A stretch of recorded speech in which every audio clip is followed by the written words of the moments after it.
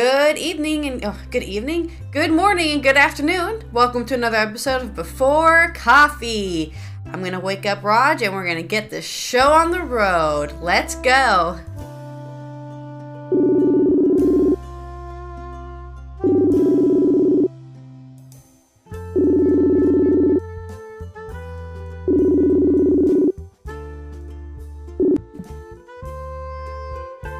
Good morning. Good morning. Give me a second here. Oh, good. All right. All right. All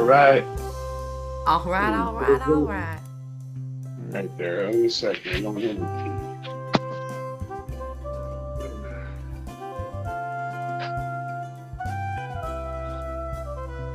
key. Who doesn't like Demi Moore? I said, there you go.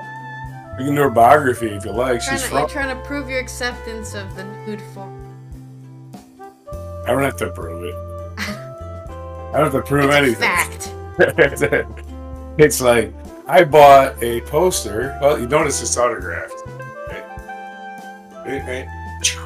Oh, really? Nah, I got it at an auction. It was $100. Really? And autograph checks out too. It looks like an authentic autograph. So yeah. You're dedicated Demi Moore fan. It was part of an auction. I just bought it. No, but yeah, you don't like Demi Moore? No? Okay. I mean, she's not from my generation of films. She's exactly from my generation. She's a month older than me. Actually, 4 weeks older than me. So, Wow. 1962. Born in New Mexico, by the way. Roswell. Really? Became a pinup girl at 16.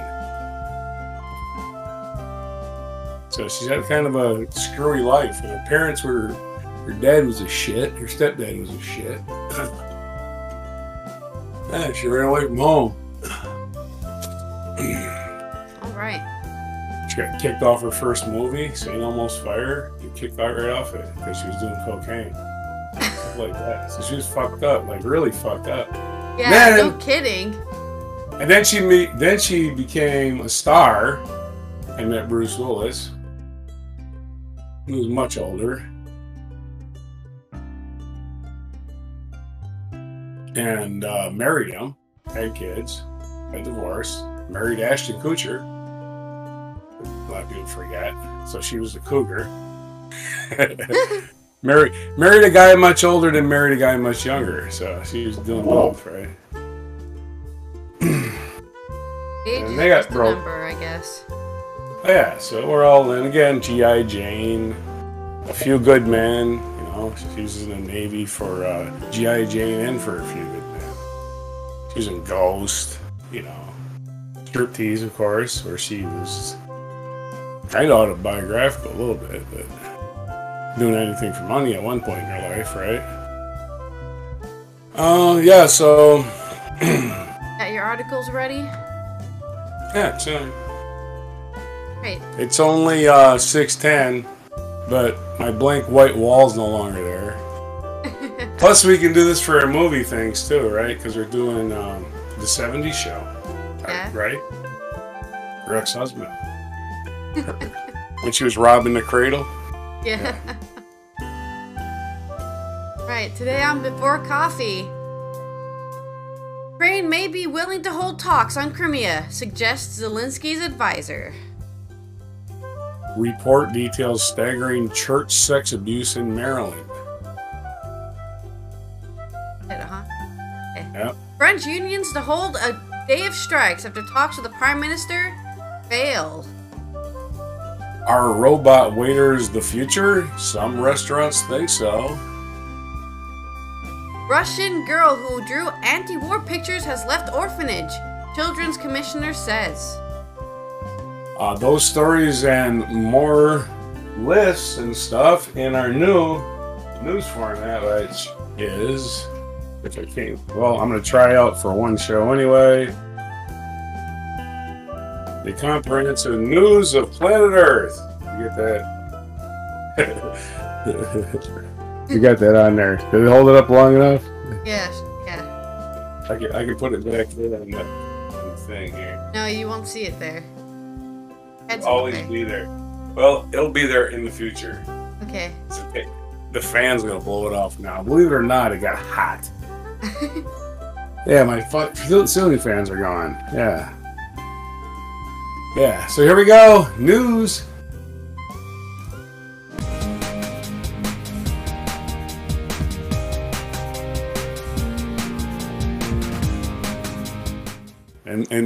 And I get a hug. No, it's good to be predictable because then you have a show. That's what a show is. If it's good predictable. If it's good predictable. If it's boring predictable. It's, oh boy. That's your opinion, I guess. That people do call the news boring. It's not supposed to be entertainment for the most part. The news is boring, everybody says. Liven it up. Yeah, let's liven it up. Let's do it. Let's do voices. I can't do voices. Ukraine might be. Maybe you need to do voices though, because you and talk slower so people know what you're saying. I can be Hamlin Council. Ukraine might be willing to discuss the future of Crimea with Moscow if its forces reach the border of Russian-occupied peninsula. An advisor to Vladimir Zelensky has suggested. In an interview with the Financial Times, Andriy Sybiha, the deputy of the president's office, expresses Kyiv interest in negotiations should Ukrainian forces reach the region's administrative border as a result of an anticipated Ukrainian counteroffensive. Many expect will begin in the coming months. We will succeed in achieving our strategic goals on the battlefield, and when we will be on the administrative border with Crimea, we are ready to open a diplomatic page to discuss the issue, Sybiha asked or said. He added, "It doesn't mean that we exclude the way of liberation of Crimea by our army." It was unclear how serious Sybiha's remarks were or whether they might represent disinformation to lead Moscow to believe Kyiv's coming offensive was focused on the south in the direction of Crimea, following previous successful military deception efforts by Kyiv last year.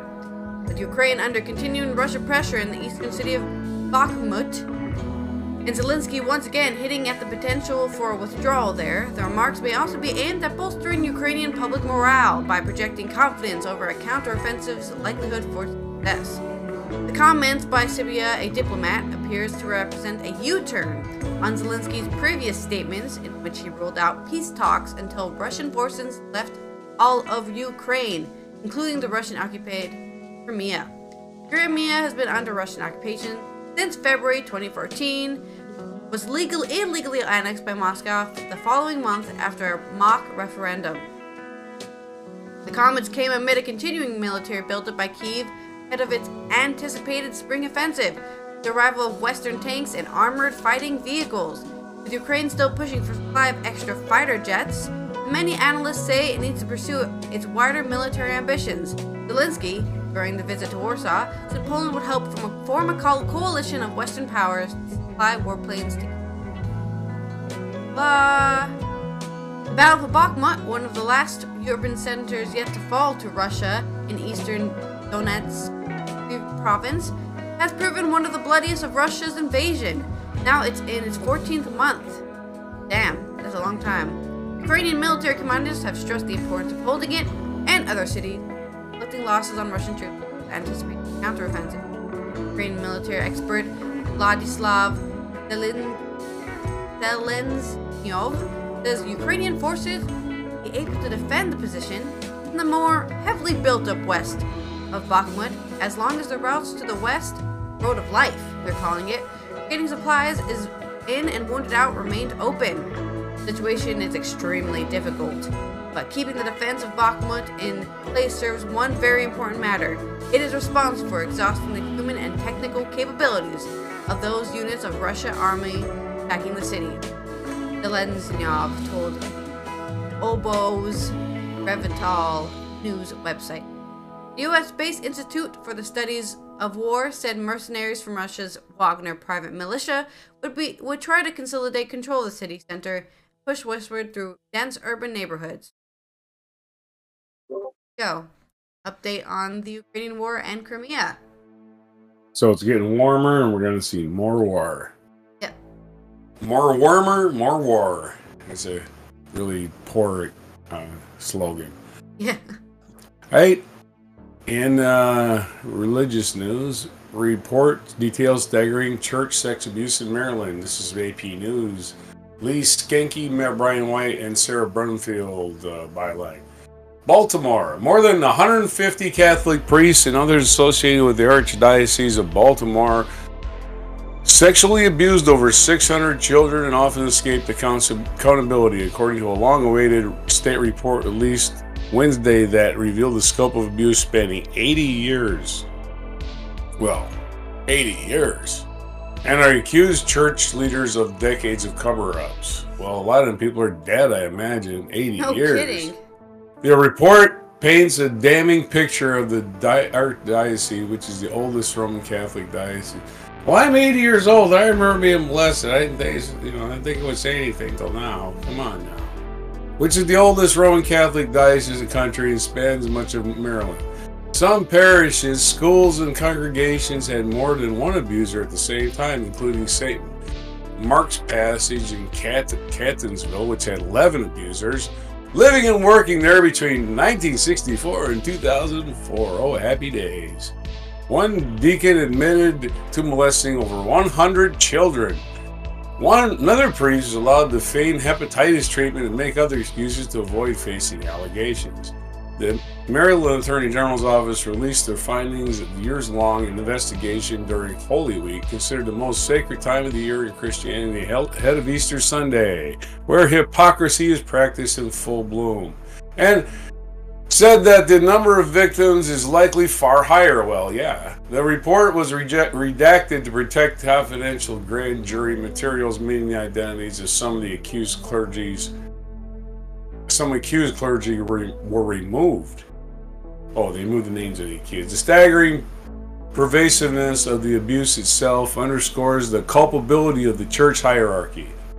The report said the sheer number of abusers and victims, the depravity of the abuser's conduct, and the frequency with which known abusers were given the opportunity to continue preying upon children are astonishing. Disclosure of the redacted findings marks a significant development in the ongoing legal battle over the release and adds a growing evidence from across the country of numerous similar relations that have rocked the Catholic Church in recent years. They're not alone. There has been Southern Baptist revelations. We covered this story a couple of months ago. Baltimore Archbishop, that was in Tennessee and the South. The Southern Baptist, partially in the South. Baltimore Archbishop William Lori, in a statement posted online, apologized to the victims, said the report details the reprehensible time and history of the Archdiocese. The reprehensible time and history. Like it's so far ago. And it's difficult most to imagine that such evil acts could have actually occurred. For victims and survivors ever needed to know the hard truth, the evil acts did occur. Also on Wednesday, the state legislature passed a bill to end the statute of limitations on abuse-related civil lawsuits, sending it to Governor Wes Moore, who said he supports it. The Baltimore Archdiocese says it has paid more than $13.2 million for care and compensation for 301 abuse victims since 1980s, and $6.18 million to 105 voluntary settlements. That's $20 million. And again, just remind you, they pay no taxes. Maryland Attorney General Anthony Brown, who took office in January, said the investigation shows pervasive, pernicious, and persistent abuse. State investigators began their work in 2019. They reviewed over 100,000 pages of documents dating back to the 1940s and interviewed hundreds of victims and witnesses. Abuse recalled as a life sentences. Victims said the report was a long overdue public reckoning of shameful relations the church has been facing for decades. Jean Harganen-Wenner said she was abused in Baltimore as a teen by Joseph A. Maskell, a priest who served as Catholic high school counselor and chaplain. She said she reported abuse to church officials in the early 1990s when her memories of trauma finally resurfaced about 2 decades after she was repeatedly raped. I expected to do the right thing in 1992, she told reporters. I'm still angry. Maskell abused at least 39 victims, according to the report.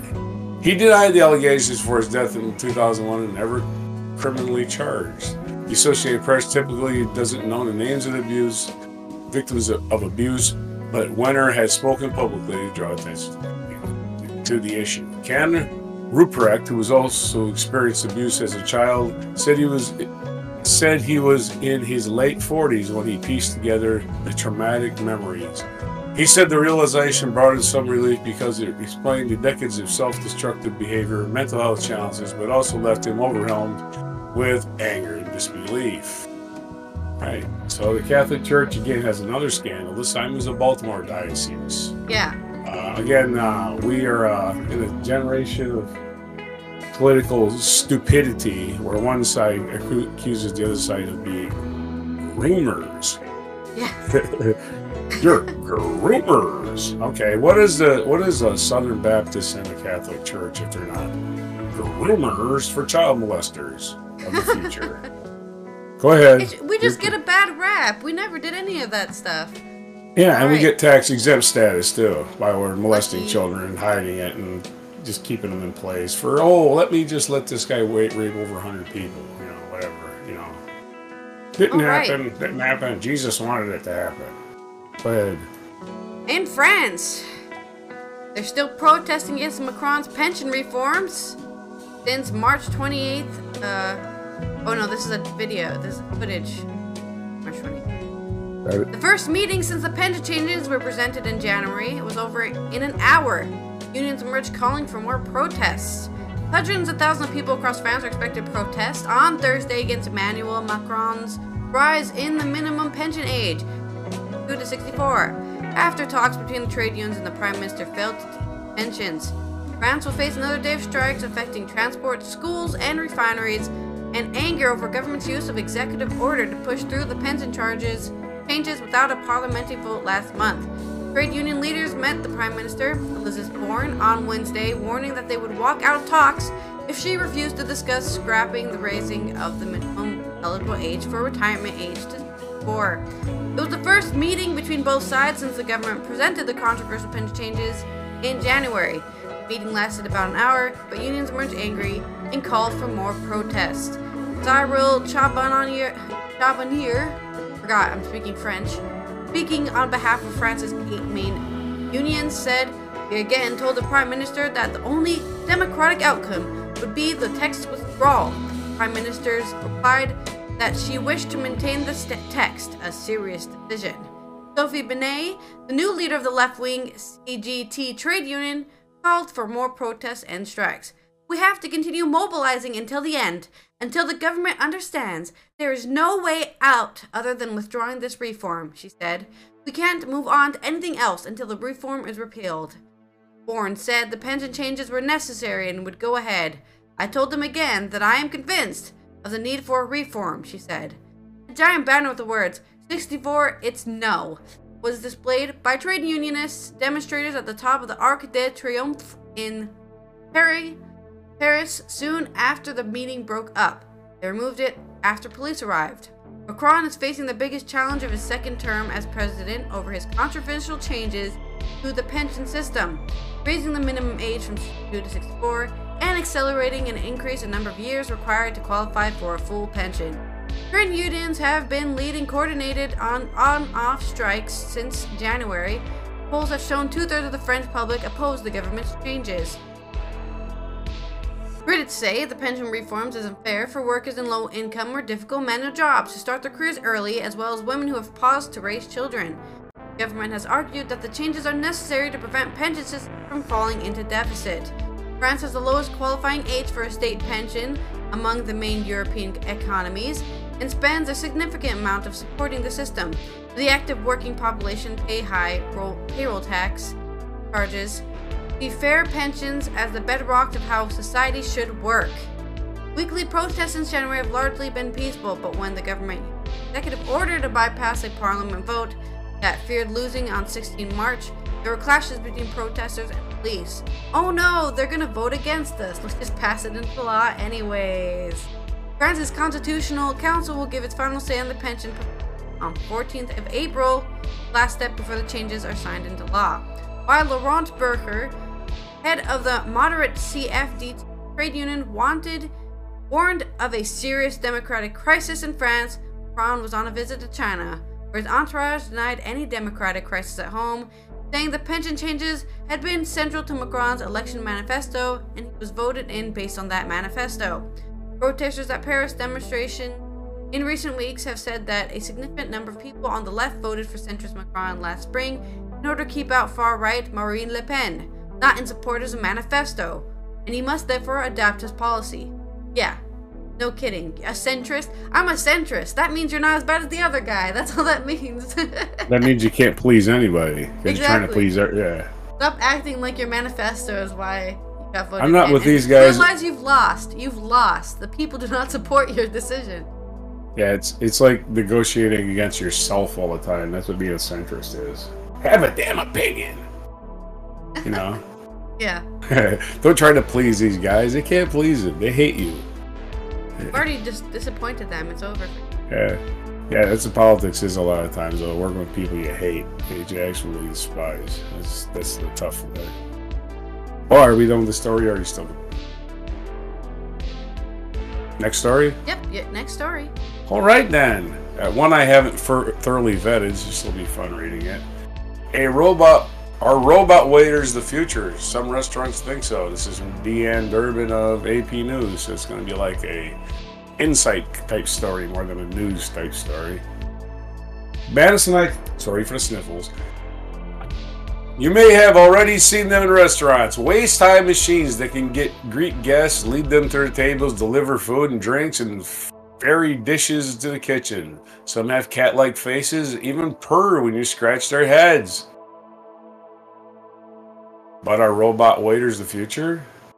It's a question that restaurant industry is increasingly trying to answer.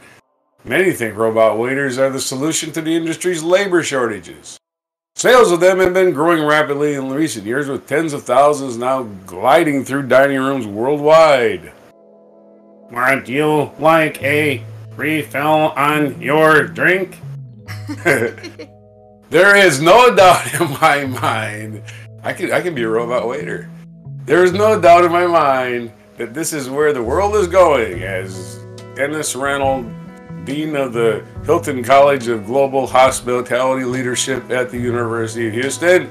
The school's restaurant began using the robot in December, and Reynolds says it eased the workload for human staff and made service more efficient. Of course he's saying that. He's saving money by not paying somebody. But others say robot waiters are much more than a gimmick. They have a long way to go before they can replace humans. They can't take orders. Many restaurants have steps, outdoor patios, and other physical challenges they can't adapt to. That's why you make them little tiny drones. And restaurants are pretty chaotic. You know, they can just buzz around everybody. Just go. The one takes your order and the other one brings it. You know what I mean? Restaurants are pretty chaotic places, so it's very hard to insert automation in a way that's really productive. Yeah, I just want to eat. I don't need all this crap.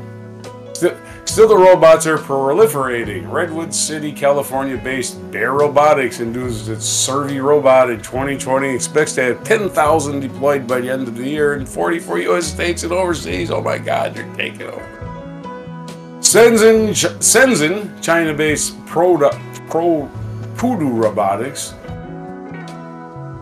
which was founded in 2016, has deployed more than 56,000 robots worldwide. Every restaurant chain is looking forward toward as much automation as possible. People are going to see these everywhere in the next year or two. There's something we can look forward to. Li's Jai was having trouble finding staff for Noodletopia in his Madison Heights, Michigan restaurant in the summer of 2021.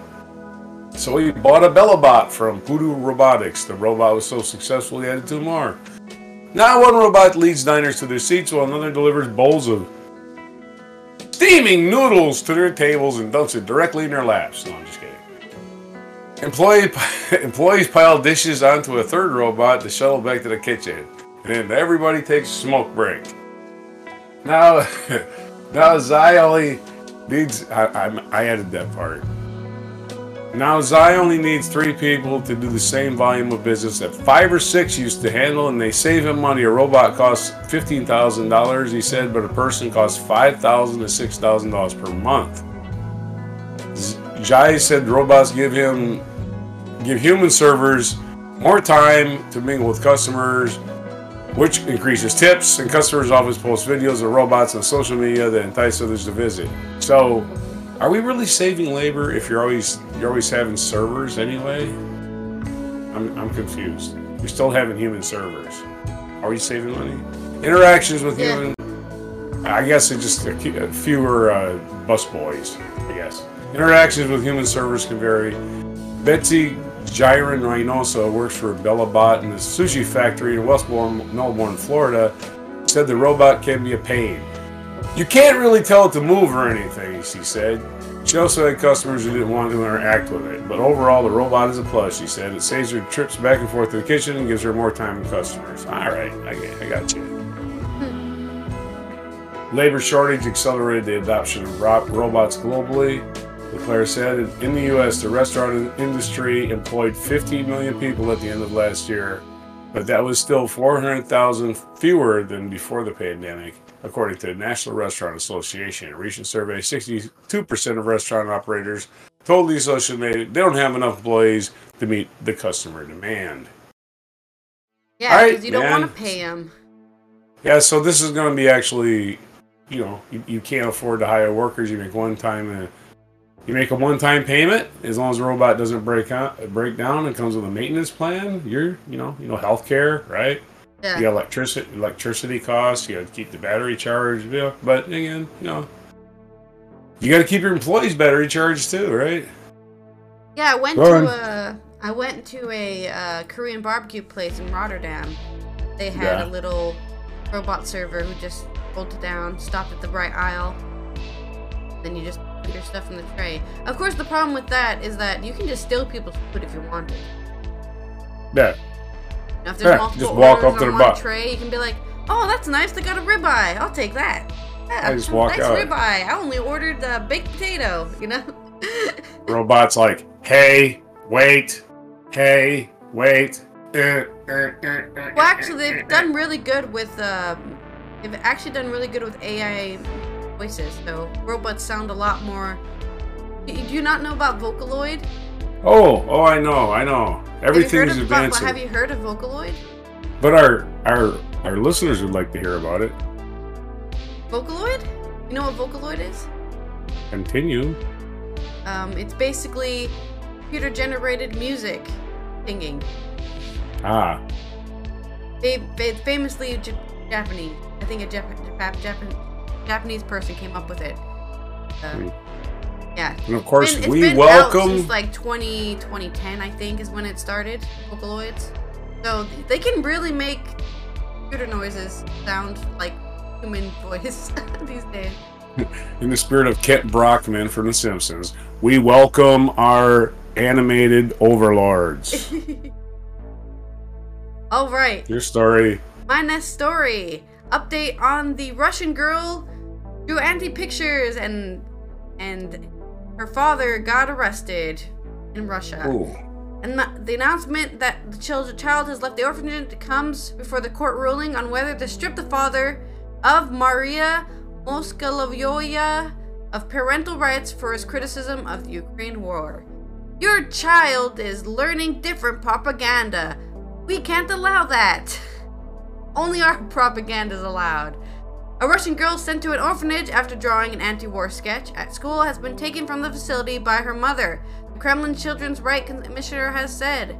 The Kremlin's Children's Rights Commissioner, Maria Lvoya-Bolovya, said that she had met the girl's mother, who had long been separated from her husband and child. The girl had previously refused to live with her mother, but changed her mind, so the mother took her home. Yeah, I'm sure the orphanage was a great place, and she wanted to stay there above anything else. In a case that drew international outrage, the father of 13-year-old Maria was convicted of discrediting the Russian military and handed a 2-year prison term, and his daughter was sent to the orphanage. Father, Alexei, fled house arrest just before his sentencing hearing last week in the town of Yefremov, south of Moscow. He was detained in Belarus 2 days later. His whereabouts are unclear, but a court in the Russian town of Yefremov is set to consider on Thursday a request by the prosecutors to strip him of his parental rights.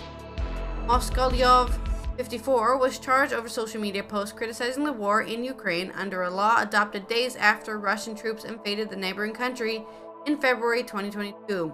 He rejected the accusations. According to his lawyer and supporters, Moskolyov's trouble began after his daughter drew a picture of Yefremov School No. 9 that depicted missiles flying over a Russian flag at a woman and child. The drawing also featured the words, "No to war and glory to Ukraine." The school called police. The girl was questioned, and Moskolyov was fined and eventually prosecuted and convicted over his social media posts. The case underscored the scope of a Kremlin crackdown on dissent that has relentlessly targeted anyone who dared to criticize the war. Memorial, one of Russia's oldest and most prominent rights groups and winner of the 2022 Nobel Peace Prize, has declared Moskolyov a political prisoner.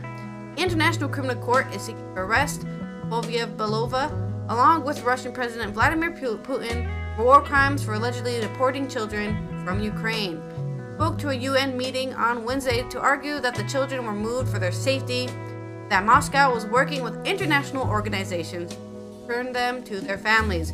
Britain blocked the UN webcast of the Security Council meeting, and her appearance sparked a walkout by diplomats from the US, Britain, Albania, and Malta. Right. That's a short story about that. On to your next coverage. Okay, well, students across America take part in orchestrated walkout calling for gun reform. So we have two related stories according to that. They're short. The renewed outcry over guns and mass school shootings are stemming from protests in the wake of deadly shootings in Nashville. This is a story out of Houston, Channel 11, but it's about nationwide. Students across the country participated in walkout Wednesday to protest gun violence and were calling on inaction from politicians in meeting with gun reform. The demonstrations came on the heels of large protests in Nashville following a school shooting that claimed the lives of 3 9-year-old children and 3 adults. In a wake of mounting mass shootings at schools, they always keep to say they're mounting. They're just always happening. I don't know if they're mounting. Like there's a big bunch of them coming for us. Oh, the school shootings are coming for us. They're mounting. That's a weird use of the language. I'm just saying. It's like the sports guys writing it. There will be things like we'll go on lockdown and be like, great. Are we getting shot again? Like this is going to happen again? Megan Trutchley said. Trutchley's a Sugar Land High School senior and students demand action volunteer. The renewed outcry over guns and mass shootings is stemming from protests at the Tennessee state capitol. For days, the young people have asked state legislators to respond to recent school shootings in just more than just a few words. Denying what that type of situation when our children are bleeding in schools is inexcusable. That's not something that we can sit back and do nothing. Harris County Judge Lena Hidalgo also highlighted the effects of gun violence on youth. In 2021, 50 children in Harris County died because of gun violence. That's the size of 2 elementary school classrooms, Hidalgo said. Between 2016 and 2021, firearm-related deaths increased among youth in Harris County by 37%. We're doing everything we can, but we can't control the lax laws and lack of action on the state level. Students have walked out demanding that Texas lawmakers take action. We are here to let ourselves be heard in a way that we haven't heard before, specifically by legislators that continue to fail again and again.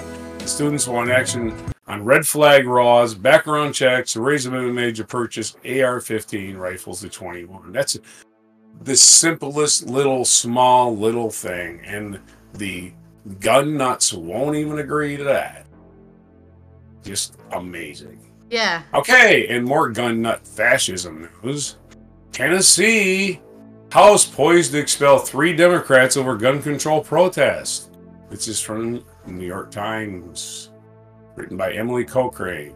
In Nashville, as teenagers and demonstrators flooded the Tennessee state legislature last week to call for lawmakers to toughen access to guns for deadly shooting in Christian school, 3 Democrats are headed to the well of the House chamber, holding hand-drawn sign calling to protect our kids and not guns.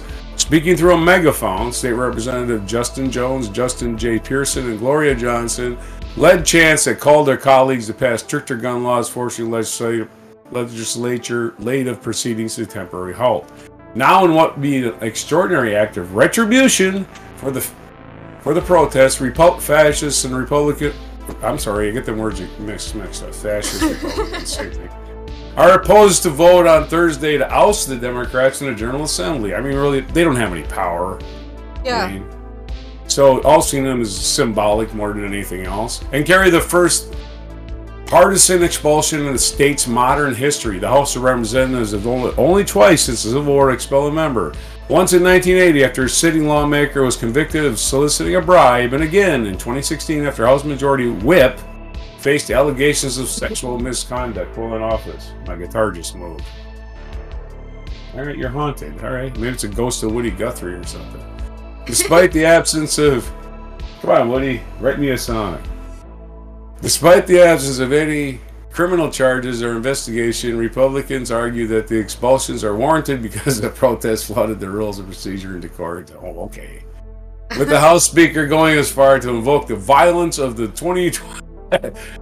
invoke the violence of the January 6, 2021 riot at the U.S. Capitol. I'm sure this guy is really invoking it, and he probably supported the riot in 2021. I guarantee he supported it. Come on, we really won the election, even though we lost resoundingly. Idiots. And the Republicans holding a supermajority that provides the necessary 2/3 majority for expulsions. Democrats have little resources to stop the vote. Yeah, exactly. Just let them do it. Just let them be the freaking fascist hypocrites they always were. The three lawmakers who represent districts in the state's three largest cities have only lost ID access to the state capitol and been stripped of any committee assignments they had.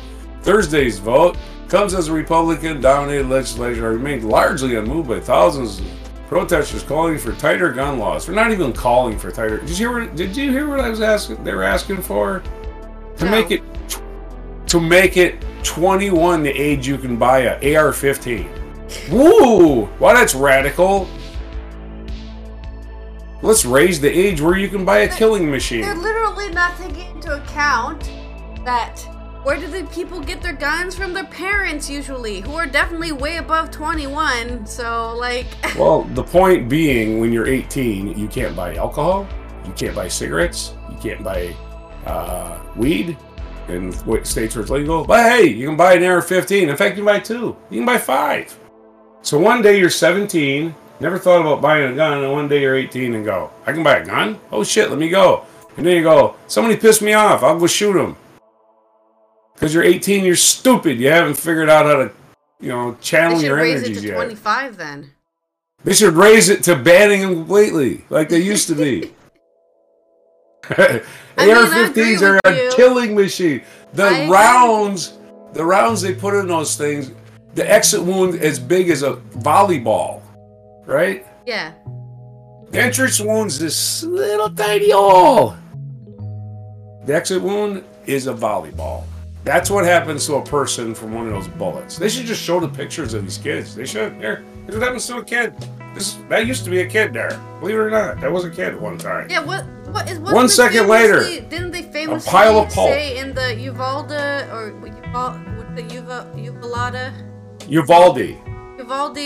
shooting that one kid couldn't be like recognized except for the shoes that she was wearing? That's how disfigured she was. That they're like, oh, that's my daughter's shoe. Okay. Well, that's most reprehensible. We say, who's going to stop him but a good guy with a gun? Well, all the cops are just standing out in the hallway listening to it happen. A bunch of good guys with a gun doing nothing. Because they're terrified of the fucking killing machines. Rightfully so. Yeah. Okay. Anyways. Is that the end of the article? That's it, man. That's the end of my outrage. I'll do this every day the rest of my life. It's like, you can just ban magazines over 10 rounds. Ban the manufacture and sale, right? That way, these shitballs can only shoot 10 people, and they had to reload. Or change guns or something. Alright, go ahead. Okay. In culture news. A wordless death, a dazzling new talent, and a 50-day squat. Is Athens the hotbed of European theater? 30 directors from all over Europe converge on Greece for a showcase in its fizzling new talent that even include a play about the Nazis by Tony Kushner. What did they learn on this 5-day odyssey? How do we cope with the loss of a loved one? Do the rituals of mourning help? Is there any prospect of an afterlife? These questions were buzzing in my brain after seeing a wordless 70-minute show. Goodbye, Lindita, in a converted factory in Athens.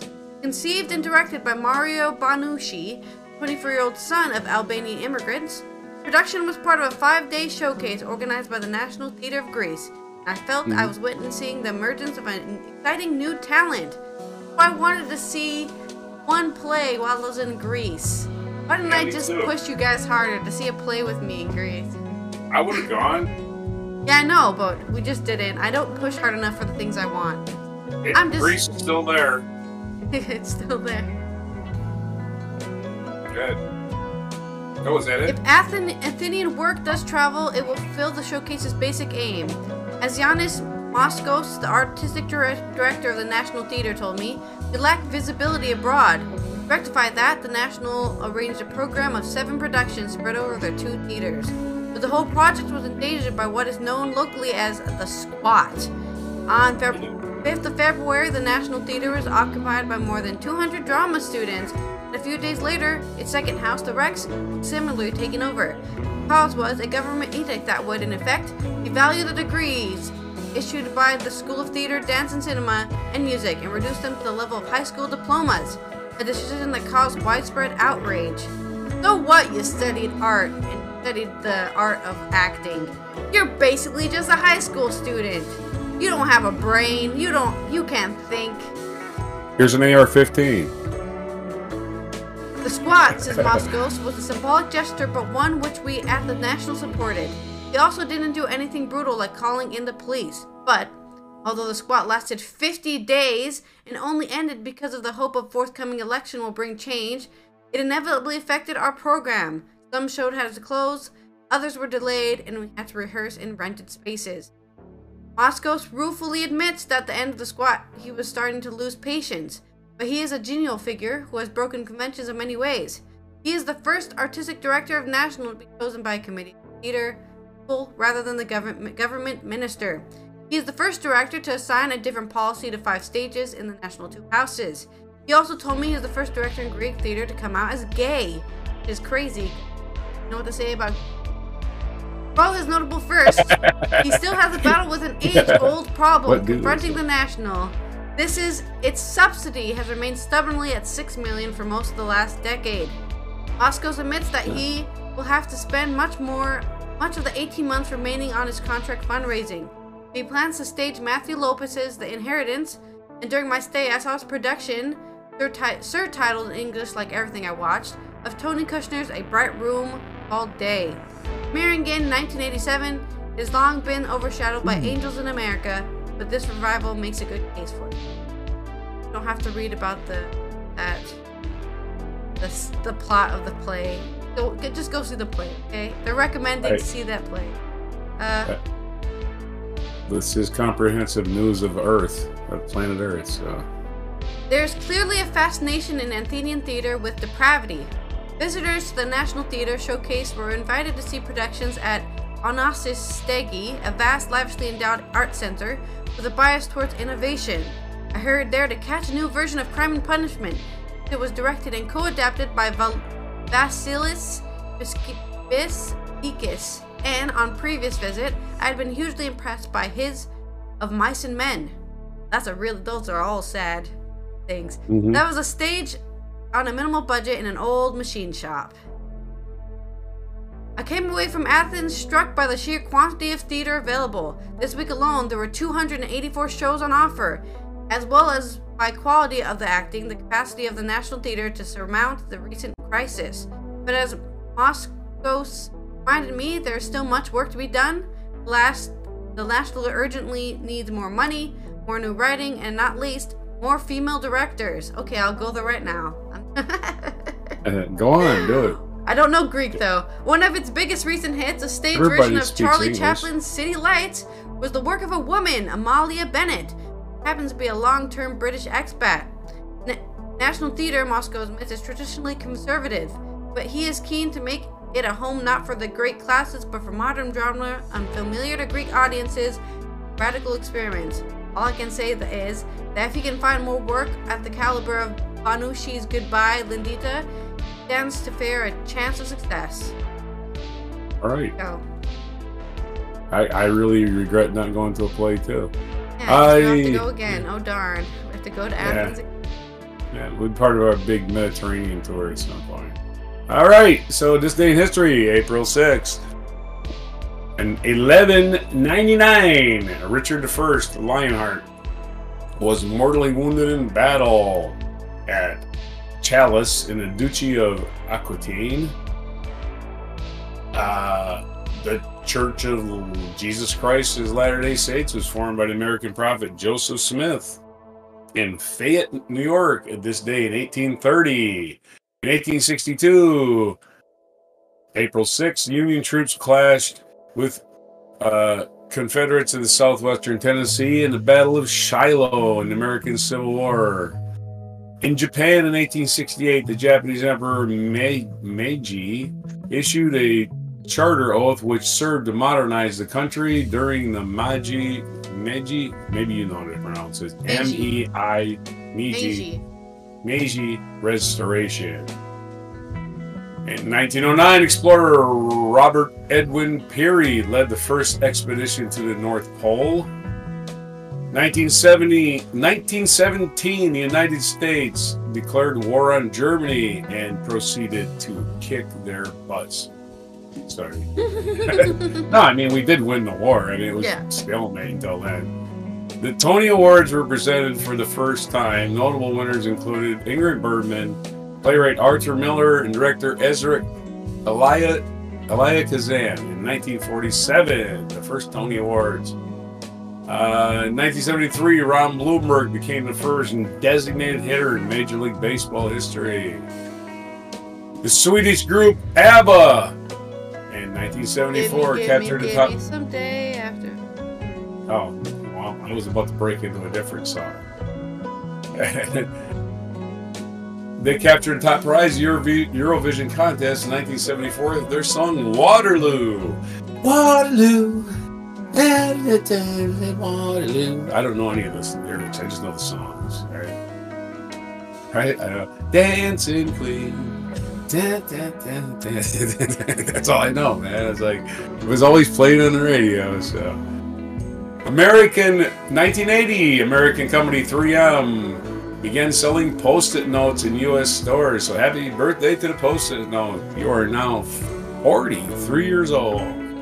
1992, Russian-born, a sad day, very sad day. A Russian-born American author and biochemist Isaac Asimov, a highly successful prolific writer, died at the age of 72.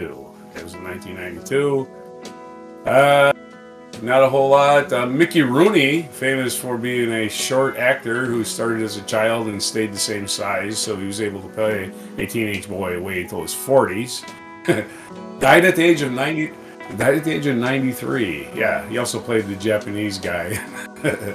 Breakfast at Tiffany's. Right. The Olympics were revived. The modern Olympics. In a tradition. So the modern Olympics were open for the first day. They opened actually in spring. That's weird. The first modern games opened on Athens on this day in 1896. So they played the Olympics starting in April. So the weather must be good in Greece right now, right? Yeah, that's right. We were there in November. It was great. I don't even remember it being... Do you remember the weather? I don't remember it. I remember that I brought a jacket and I wore it twice. Yeah, and the thing is, it's like Southern California. I remember it's exactly like, it even looks like Southern California. All right, man. That's about it. That's the news and what happened today on April 6th. It's Merle Haggard's birthday, 1937, and other people I don't know. So, if I'm going to mispronounce her names today, more right? All right, well, that's been Allison here from Europe, talking about how all that previous news is still happening, okay? None of that stuff is stopped. So keep your eyes on that. I don't know, protest on Twitter or something. Let people know. A new slogan. And a new slogan we're trying out here. The camera.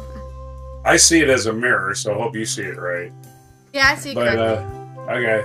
That's our new slogan for April 6th, 2023. 2023. I don't know. know We'll what see year you it next is. time. Have a good one. I am your news bot.